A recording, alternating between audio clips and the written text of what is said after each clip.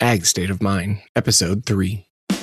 Welcome to Ag State of Mind, a podcast that examines the stresses affecting producers of agriculture and how to alleviate these stresses and improve farmers' lives.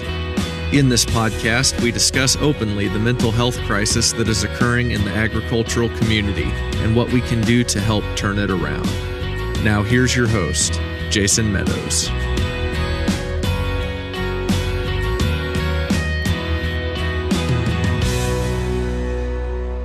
Greetings, everybody, and welcome to today's episode of Ag State of Mind. I'm your host, Jason Meadows. Today is a special day on the program for me. I get to talk to a friend, a neighbor, and a mentor of mine. Carrie Portell is a partially disabled rancher and also a national speaker who goes around and speaks to whoever wants to hear her story. She has an incredible story. In 2010, Carrie was severely injured in an auto accident. She was hit head on by a drunk driver. So we talked to her a little bit about that, about her road to recovery and how it changed her life and how being involved in agriculture as both a producer and a speaker has helped her grow. As I mentioned, Carrie is a close friend of mine, and she's been a huge influence on the work I've done so far, and also the work I hope to do going forward. She is a friend and an incredibly inspiring human. I'm glad to know her. She lives just down the road from me, so I'll go on probably say that she'll be, other than maybe if I decide to have my wife on someday, she'll be the closest in proximity guest to me on the show. So it's pretty exciting for me. So I hope you all enjoy our conversation today and hope you can take something from it. Welcome to the show, Carrie. Thank you. So first, what I want to do, I know there's several people who are familiar with your story, familiar with what you've been through, but something I want to talk about is who was Carrie before the accident? Who was Carrie before your life changed, for, I guess, a lack of a better word? Yeah. Oh, man, I've thought about her before. Because that car crash is definitely a big niche in my timeline. So there is pre-Carrie and then there's post-Carrie. I think about before all this happened, I honestly remember over and over and over again asking God to show me a way to slow down. Because I was going 90 to nothing. I had, 4 young kids.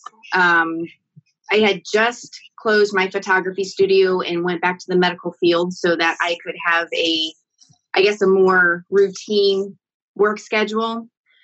And I just could not figure out how to slow down. And that is my natural personality. I grew up with 2 parents who did the same thing. And I guess I just inherited that.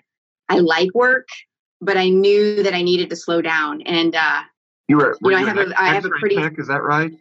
Yeah, X-ray tech. I went back to school that year before my car crash as well for MRI. So when I went back to work, I did both. I did X-ray and MRI in a small clinic in Rolla. That's right. I remember that now. So much has happened since then, and I forgot that you were doing that. So, I kind of remember you doing that a little bit, but it, like I said, there's so much has changed that, you probably feel like that was a different person as well. Oh, absolutely. I mean, it seems like a lifetime ago, but yet whenever I think about certain things, boy, it can take me right back to, being right in the moment. Right in the moment, as in being carried before the crash? No, I guess like during my recovery, certain memories, I can be right back there in an instant. Right. Okay. So obviously we've all, or not all of us have heard it, but a lot of us have heard the story, but I'd still like for you to take the opportunity to tell us and share with us here what happened, what changed you, what was it that was the turning point for you? The turning point for me was December 29th, 2010. So it's coming up on 9 years that I was coming home from that X-ray job, and I needed to go teach a Zumba class in Cuba. And our 4 kids were all home together, and December 29th is Christmas vacation. And you having 4 children pretty close in age, you realize that just means there's going to be utter chaos and irritability and fighting between siblings. So I told my 2 middle children, I'm like, hey, you guys need to come with me to, kind of split up the chaos. And sometimes they needed babysitters, at Zumba. So I said, you two come with me and just in case. And then 8 minutes down the road, we were in a 4-vehicle car crash hit by a drunk driver. Wow. How old? Tell me how many kids were with you again? Our 2 middle kids were with me. 2 middle kids were with the oldest and the youngest. Okay. And how old were they? They were 10 and 12. 10 and 12. Yeah. And I think, when they think about the car crash, like in their mind, they remember it as 10 and 12-year-olds. So I don't know if that ever changes. Right. Huh. So what do you mean you don't know if that ever changes for them? Do they see it as they are still children? Are they not able to see it from their more closer to adult point of view? That was 9 years ago, and they're both almost adults. Yeah. Right. I think maybe I used the wrong word. Maybe how they feel about it emotionally, when those memories comes up, it's always going to feel the way it was when they experienced it as 10 and 12-year-olds. I think as they get older, they do see things a little more clearly. At that young of an age, you just don't quite understand the full capacity of how close we were, to not being on this earth anymore. Right. But just emotionally, like their hearts just, they just seize up whenever they talk about it. So do you have any real recollection of the crash itself? I was knocked out on impact. Okay. Oh, the last thing that I can remember was I was staring straight into his headlights. And my memory is I screamed at the top of my lungs and I said, "Oh God." And the girls remember me screaming as well. And that was the last thing that I can remember is look into his headlights. I screamed, and I 100% remember accepting that I was not going to make it and begging that my girls would be saved, would be spared. Wow. That's, kind of a, I guess, life before your eyes type of moment. Yeah. They say your life flashes before your eyes, but I didn't have time for that. I was right. Yeah. What can we do about it? Yeah. I had to accept, and then I was like, what can we do about it? And then I was like, this is going to happen, and please save my girls. Yeah. You, mom kind of kicked in there, really, I guess. Yeah, absolutely. Yeah. In that moment, there's no selfish tendency whatsoever. It's I guess you do that trading thing. Hey, if this is going to happen, can you take me? Just leave my kids. If it's one or the other, of course, I think, yeah. Given the situation, obviously nobody wants to be in that situation, but I think given the situation, you or your kids, obviously you want it to be you. So I think any parent can kind of see it from that point of view. So what is the next thing you remember? What do you remember? Do you remember them pulling you out of the crash? Do you remember waking up in the hospital? What is it? You saw headlights and then what? Remember, yeah. I remember the girls yelling at me, saying just over and over and over again, "Mom, please wake up! Please wake up! Mom, are you okay?" And I remember kind of waking up, going, "What the heck? What is going on?" And then, in that very next instant, it was like, "Oh my gosh, this happened." And I remember, this is so weird, very specifically, I was looking out my driver's side window and I asked myself, everything's in your head. I was like, why is there grass right at the edge of my window? I'm like, that's kind of weird. And it's very odd how your mind's working, in that situation. And later I realized we had actually ended up turned around backwards, and I was right beside the railroad tracks that were built up, so that's why the grass was that high. And my very next question was, why can I only see in black and white? Oh my gosh. So yeah, my color vision had left whenever I looked to my left side, but when I looked to my right, I couldn't see anything. So my right side of my brain, I guess, wasn't working correctly. I couldn't see out of my right eye, and I could only see black and white out of my left. And then my very next thought was, okay, girls, are you okay? And I just kept telling them, like, you got to calm down, call 911. And when they got done with the 911 call, I said, okay, you need to call dad. And then after that, I really don't remember hardly anything during the whole extrication part. I don't remember the girls getting taken out at all. I do remember the paramedic that was beside me because he just kept talking to me the whole time. For some reason, I always remember him calling me baby. He was like, baby, you got to hang on. And, why those weird moments stick in your head, it's crazy. But, it's probably kind of a testament to what, he was able to do. Who knows if he wasn't comforting, talking to you in a comforting way, how much harder it would have been. Already it was hard enough. And, it's kind of a testament to. Yeah. Do you have a relationship with that guy, that EMT or paramedic? Do you know him? I don't know him. Surprisingly, I don't, because I think I knew everyone else who was on the scene. For a long time, I thought this guy must have been an angel or something because I could not find him. Nobody knew who he was. And I finally got a hold of someone and I was like, you have to find out who this person is, because right now my mind's like saying this isn't a real person. And they did. They found out who the person was.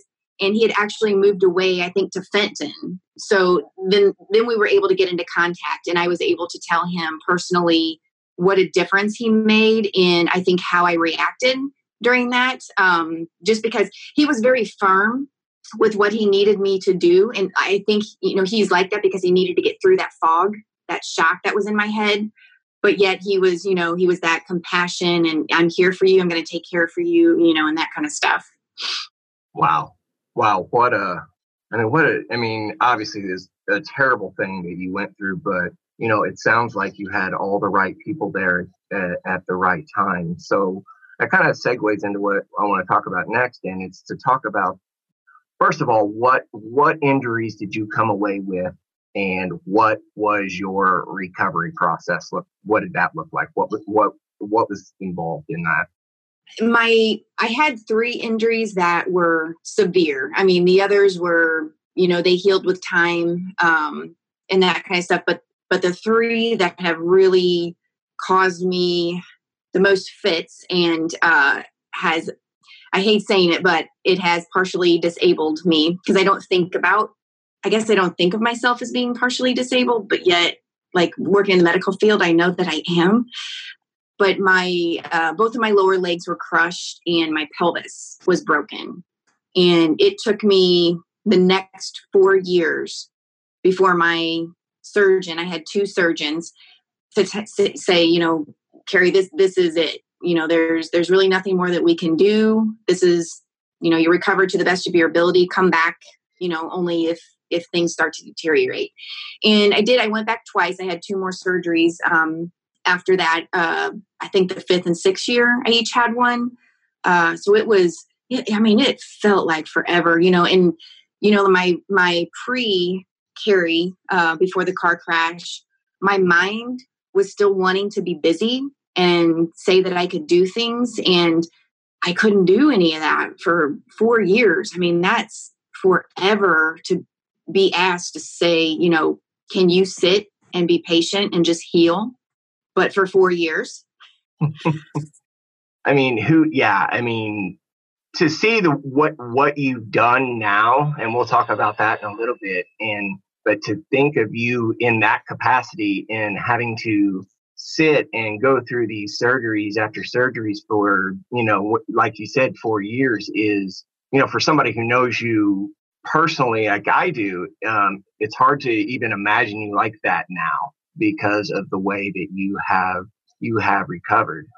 And I think that's a testament to you as an individual and as your as your strength, your will to do something to make a difference. Because I think when somebody goes through something like you did, it can go one of two ways. And the first way, and I think I don't want to say the most common, but the way most people think of it is, you had something bad happen to you and you're just going to throw in the towel. I got dealt a bad hand and I'm going to have to just deal with it. And, this is just the way life is. But that wasn't you. You went the other way. You refused to be a victim. And I just can't tell you how much that means to me, to people around you, and even people who don't know you, just people who you reach and who you influence, to know that, you had a bad thing happen to you and you made the absolute best out of it. So I kind of want to talk about that and what kept you going? What kept you, wanting to be the person you've become now? I appreciate that assessment very much. I agree 100% that a lot of time when something like this happens, people like to take the road of being angry and bitter and blame and the whole why me type attitude. And, I remember waking up in the hospital, and at least I don't remember it. I never had a single thought like that. And I make a joke of, maybe it was the Dilaudid that made me wake up so happy and, Don't do it. And, yeah. But a lot of it, I remember there when my surgeon came in, and I specifically remember him standing at the end of my hospital bed, and my husband was beside me, and he was giving this prognosis that, in no better words, it just kind of sucked. And I remember thinking, okay, I hear what you're saying, but can you at least let me try? And that was my trauma surgeon. And he was phenomenal. He's like, absolutely. He's like, you try as hard as you want to. Just let's not, injure yourself any further. And I think for me, I looked at my 4 kids and I thought, I cannot let them down, because if I give up, then that gives them, I was afraid in their minds later as they grew up that would give them permission to give up on their life as well. And I thought, well, if I handle this the right way, then that means everybody around me will hopefully handle it the right way. And those are very conscious thoughts. Like, I cannot tell you how much the emotional side of this recovery was just as hard as physically recovering. Yeah, that's something I want to talk about a little bit, because obviously this is a podcast that deals with mental health. And did you say you didn't have any thoughts of becoming a victim like we talked about, but you had to struggle with doubt, right? You had to want to give up at some point, right? Yeah. There were certain times, like I think it was around 5 to 6 months after my car crash, and I was still in my living room. Like, I hadn't been able to move back in my bedroom yet. Right. And the pain was, still so atrocious that I remember thinking, maybe it would just be easier if I didn't try to walk, because that was my whole goal. Was I want to walk again. They're telling me I'm probably not going to be able to do this, but that was my end goal. And gosh dang it, it was hard. I had nothing to do, absolutely nothing to do all day, because it hurt so bad to even move. But your mind is still living like the way that you used to. Yeah. And it just drives you crazy. Yes. I couldn't imagine. I honestly, the pain and the injuries that you went through were bad enough. No one should ever have to experience that. But to have a working mind, but I don't know how else to say it at the time, a broken body. I honestly don't know how I could handle it in that situation. And I guess just a testament to your willpower. I think, and I think you'll agree with this, that to someone looking out on the outside looking in, like I am, it's, we see how hard it would be, but you in the moment, I'm sure you just did it. You just got through it, however you got through it, just to see the next day. Is that fair? Is that a fair way that you did it? Yeah, absolutely. I would say for the first 3 months, I couldn't even take it day by day. I was more of, let's get through the next 2 hours. And that's how slow it was. That's how hard of a, I guess, path that it was. And, I talked to myself way too much, and I don't even think I had control over it. I was asking so many questions, and it was more like, am I going to get through this? And I always ask myself, am I going to be okay? And I remember thinking, I don't even know what that means, because I don't know if it means physically, mentally, or emotionally. I'm like, am I going to be okay if I never walk again? Will I be okay with that? And a big part of it, I kept wondering, am I ever going to heal from this? And that was the mental and emotional part.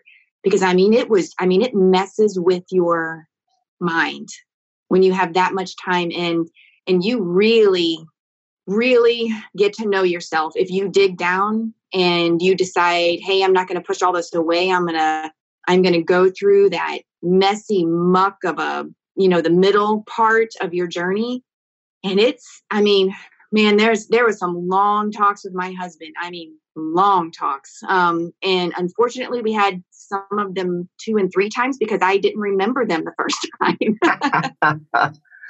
So I do want to talk about Greg, because I've known Greg for most of my life, your husband. And I can tell you, there were times where we met at the end of the road, and for anybody listening, during this time when Carrie was going through this, my wife had just been given birth to twins, and my life was a whirlwind of a different sort. I wasn't sleeping; I was losing my mind in a different way. But I remember seeing Greg at the end of our driveway. I talk about this in the introduction, that Carrie will probably be on this show the guest that is the geographically closest to me, as she lives our driveways are less than 2 miles apart. So we meet each other on the road often. But we had a lot of talks on the end of the driveway with Greg and I, about how you were doing. And, I could see, obviously you were suffering, but I could see the pain in his eyes as well. And, I'm a little older and a little wiser now than I was back then. And I can kind of see myself through his eyes. And, so what was he like during that? How important was he and his emotional and I guess even physical support to you during that time? Yeah, he was 100% all of those, because for a long time, months, physically, he had to help me get dressed, bathe, all of that kind of stuff. He had to come home and he had to clean all of my wounds. And I had external fixators on my lower legs for a long time, and he had to clean those every single night, and he had to give me shots so I wouldn't get blood clots. And I think he slept beside me on the couch for 3 months. And I remember, I really never slept. So I would stare at him from the hospital bed in my living room, at him on the couch. And I remember thinking, he is so uncomfortable right now, but he is scared to death to leave my side. I've got to let him, go back to our bedroom and be able to get a decent night's sleep. But even at 3 months, I was still having to take medication in the middle of the night. So he was setting his alarm to make sure that I would remember to take it, because I may have seemed like I was there mentally a lot of time. I would hold on conversations, but being on so much medicine, I would lose my thought from 1 second to the next. Yeah. Yeah. But I want to say, he was my coach. That's the perfect way to put it. That is his natural born ability, is to coach people. And he did not hesitate with this situation. He picked right up where he needed to, and he became the mom, the dad, the cook. He took care of the farm. He became my caretaker. And I could see, like you said, the sorrow, the stress, the pain in his face. And, I can talk about me and be okay now, but when I talk about Greg or our kids, like, it hurts my heart. That's probably the biggest thing about this whole circumstance is I can handle me, but when I think about what my family had to go through and suffer and watch their mom for 4 years just not be the mom that they deserved, it literally tears my heart out of my chest. I'm sorry to bring up any negative emotions, but I'm really happy that you guys got to the other side of it. And, our community, even our little pseudo neighborhood out here is better for it. And I'm thankful for your recovery. And I want to ask, at what point did you realize that it was going to be, like you said, quote unquote, okay? Because you still you'll live with this till the day you die, I'm sure. But yeah, to know that, things were going to be someday semi-normal. I specifically remembered it. It was almost exactly a year, maybe a little bit past. And I thought about that, and I thought, the stages of grief after, like, you lose someone that you care about, even though we all made it, it's almost like I still went through that whole grieving process. And it was a year, and like something lifted from my heart. And I remember just being able to breathe. And I knew 100%. I'm like, no matter what happens with me physically, like, I know I am going to be okay. This is all going to come out all right, no matter what happens, whether I can walk again or whatever. It's going to be okay. And was life easier for you after that? Obviously you still had surgeries and you still have, but was it just, you said you just probably walked a little bit lighter. You just, like you said, you just had a little bit of a burden lifted. Is that right? Right. Yeah. Physically, it wasn't really, it was a little bit better that getting into that second year, but it was almost like I had gone through an acceptance phase, and I had gone through many acceptance phases, with each surgery and, as the months would go by. And I think I just was able to stop asking so many questions, but, like mostly it's, am I going to be okay? It's like I got that answered. So then after that, everything else was, okay, this is definitely still going to be difficult, but I think I can handle this now. And I don't have to lean so much on my husband because I leaned on him a lot. And we had a phenomenal support system around this. I cannot stroke the ego of the communities around us enough to say how much we needed that support, just to know that they were there. It was, when I finally got to start going out, it was every time they went to the grocery store or, just the text or the emails, just say out of the blue, you know what, I'm still thinking about you. Because it was, my recovery was so long. It's like, hey, you should be better now. And I wasn't. Yeah. So to have that support that entire time, just, it was amazing. Yeah. I wrote a blog post about that a few weeks ago, where it talks about how I remember the county fair. I remember, them having the auction, the benefit for you, and then Olivia's hog, and it still its name still being on the record board. Well, actually, I don't think it is anymore, but it was up there for a long time. Set the record. I can't remember. Yeah, I can't remember what it was, but it was several, probably at least $12 over market price. And I just, Right. when you come when you grow up and when you are in a community where agriculture, where farming, where ranching is such a big part of it, I think there's a support system there that is unparalleled in the rest of the world. Would you agree? I do agree. And when I go to my speaking events, when I speak to an ag group, it is my favorite because I can feel it. Like as soon as I walk into the room, I'm like, oh, these are my people. I can feel the community within them.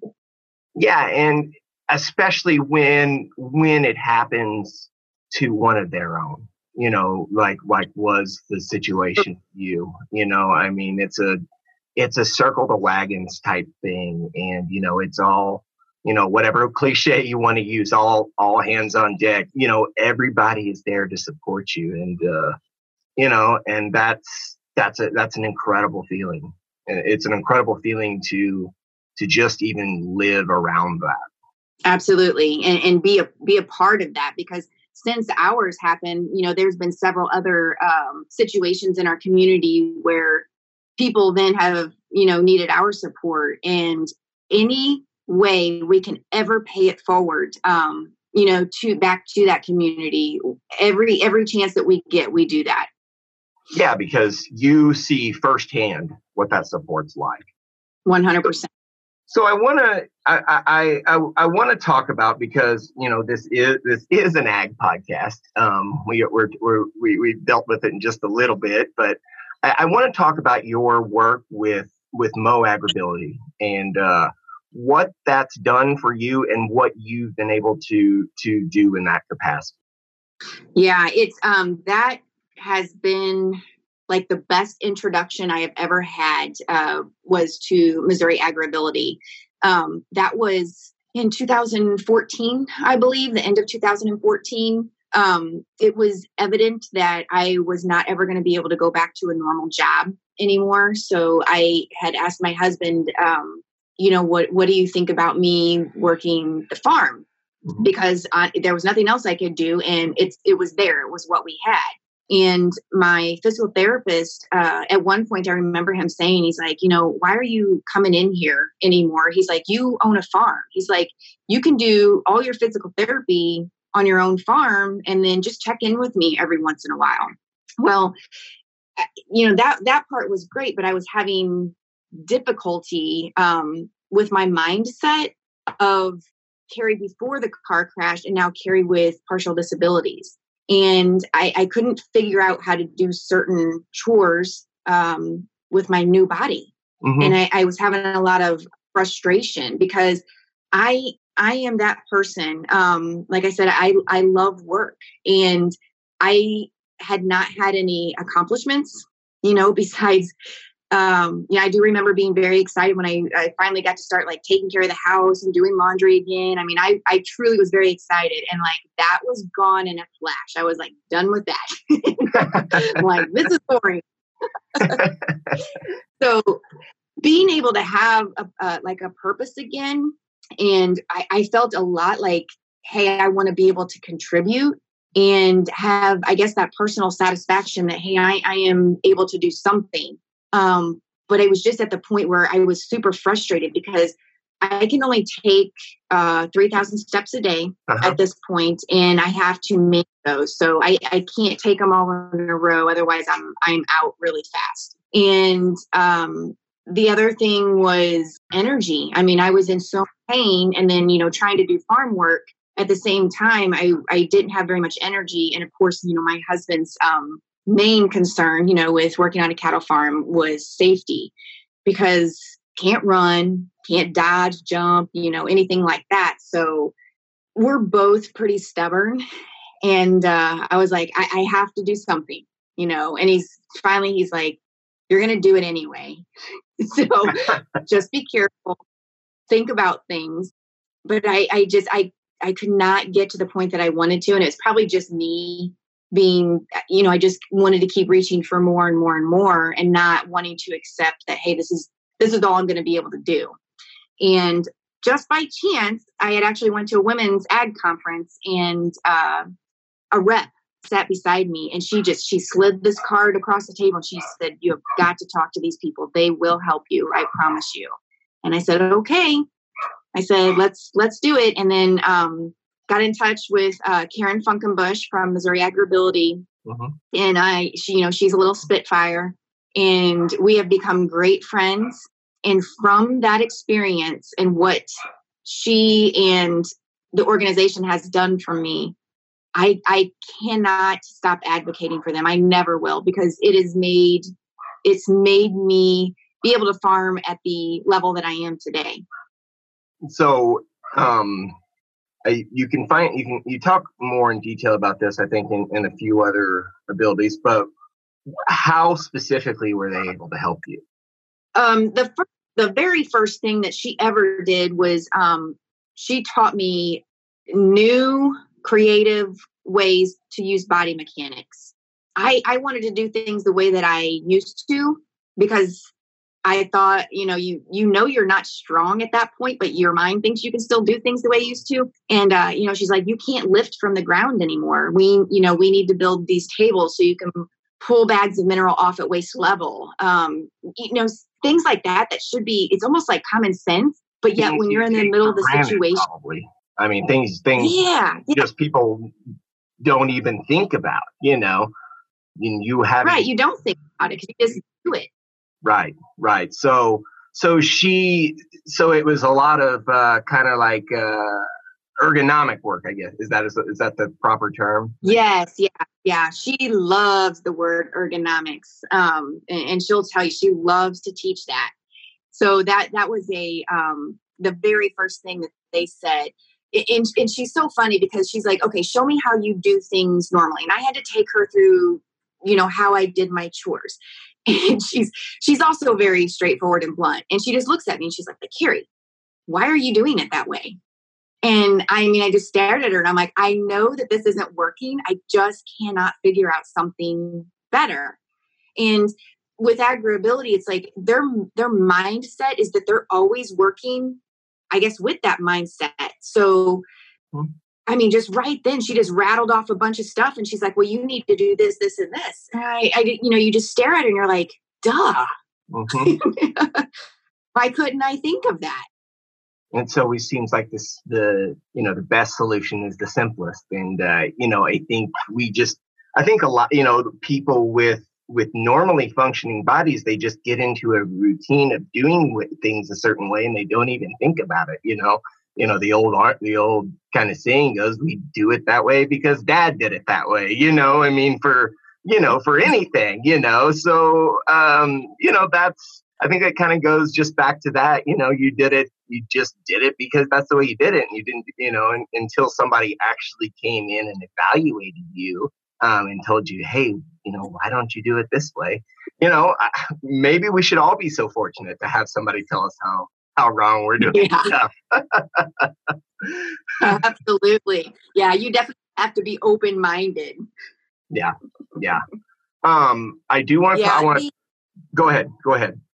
I was going to say the other major thing that they did for me was my problems with steps and energy. Immediately, she's like, you need a Polaris Ranger and you need a cake feeder on the back. And I had no idea really how one of those worked. I'd never dealt with a cake feeder before. And I remember at the end of the first week that I used it, I called her and I said, Karen, you are not going to believe how I feel. I said, it just took it, the question of, I guess, all three things, how many steps I can use, the energy and the safety, because I didn't ever have to get out of the Ranger using that cake feeder. I just ran by the bunks and let that grain out, and I didn't use any steps. I barely used any energy. And then I wasn't out there pouring bags of feed in between, these cows or young heifers who were, trying to bump into me. So that's what you're feeding mostly is you guys, I know from talking to you guys that you guys do AI, a lot of heifers. And that's most of what you're dealing with around the house. Is that correct? Correct. Yeah. We keep I would probably say up to 18 to 20 heifers back each year.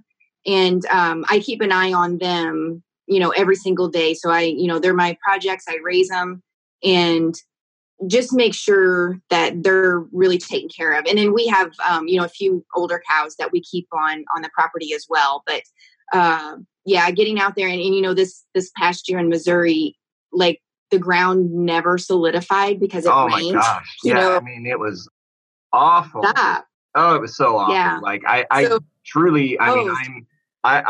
been around. I mean, I'm not old. I'm 35, but I've been around cattle my entire life. And I do not remember a winter like this one in Missouri where it was just pure slop. I mean, what you can't even call it mud what we had. I mean, it was just like this mud soup. I mean, it was terrible. Yeah, that's exactly what I told my husband. It was even to get out a gate one time, and I looked down and I took a picture and I sent it to my husband. I said, I am standing in mud soup right now. Yeah. So, I mean, that's a completely unsafe situation for me to be in around cattle. So having that ranger and being able to go through that, it allowed me to be able to feed and not have to have my husband come home after dark, Right. trying to do that himself. So Greg, people don't know Greg has a town job. Right. He works for Wallace Lubricants, correct? Correct. So he's away from the place on a semi-regular basis. Is that a safe assessment to say? Yep, correct. He tells me I can't do any farm work on the weekends. One, so that I can rest, and two, so that he can do something, because he loves it. I mean, he wishes he could do it full time. Right. Yes. So do I. One thing I want to talk about this in your selection of your heifers.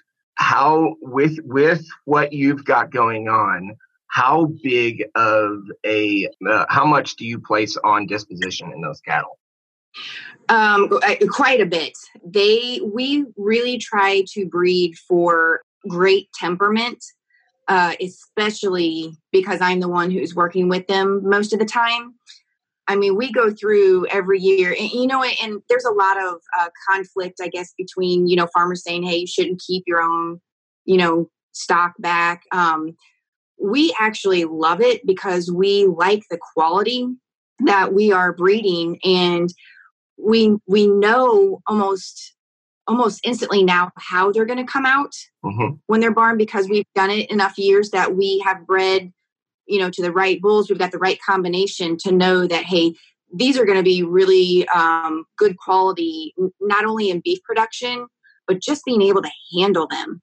Because with me working with those heifers, especially every day, when it's time to get them up to work, and get into the cattle chute, I promise you, all I have to do is open the gate and take a bucket of feed, and they know exactly where to go. And most of the time, as long as something weird and freaky doesn't happen, it's so simple. They just go right in. And that's a testament to, one, how you breed, and then working with them every day as well. Yeah. Yeah. To be honest, we should all be that strict in our selection on disposition for our cow herd. Again, we're talking to Carrie Portell. She's classified as a disabled farmer, but you would never know it if just to see her in action. And we're running a little short on time here, Carrie, but I want to give you the opportunity to speak to somebody who is struggling, whether it be with something mentally, something physically. What would you tell someone who has just experienced something traumatic and they may feel like all hope is lost? When you find yourself in that situation where you're talking to yourself and everything seems very bleak, I want you to remember that is just a moment in time. It's just one moment. And if you have to tell yourself, you know what, I need to call it a day, and tomorrow I'm going to wake up and I'm going to be okay tomorrow. My attitude is going to be okay, and things are going to be different.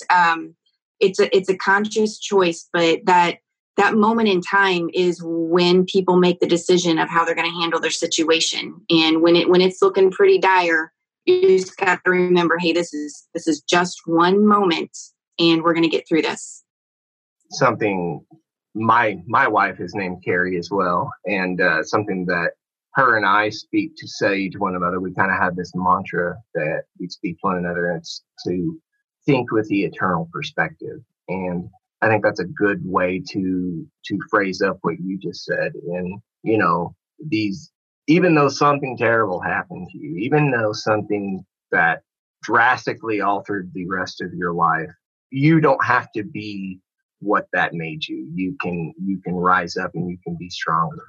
And I mean, if there's anybody who's a living testament to that, it is you. And I can sure tell you've made a difference in our lives down the road here. And we're happy to know you.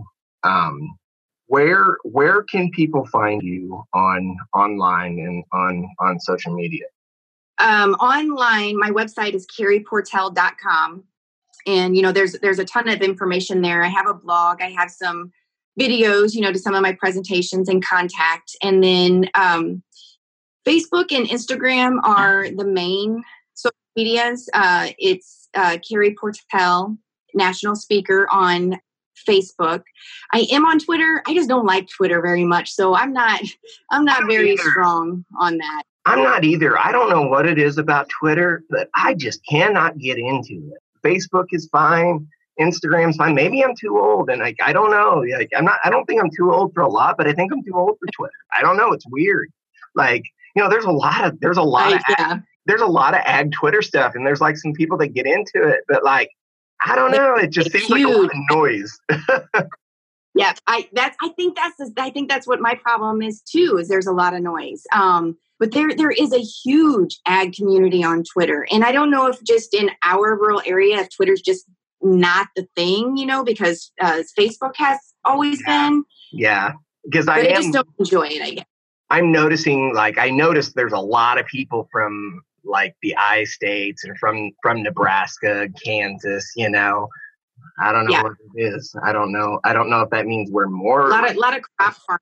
I know. Yeah, a lot of crop farming going on. Not a lot of that going on down here in the Missouri Ozarks. So, no.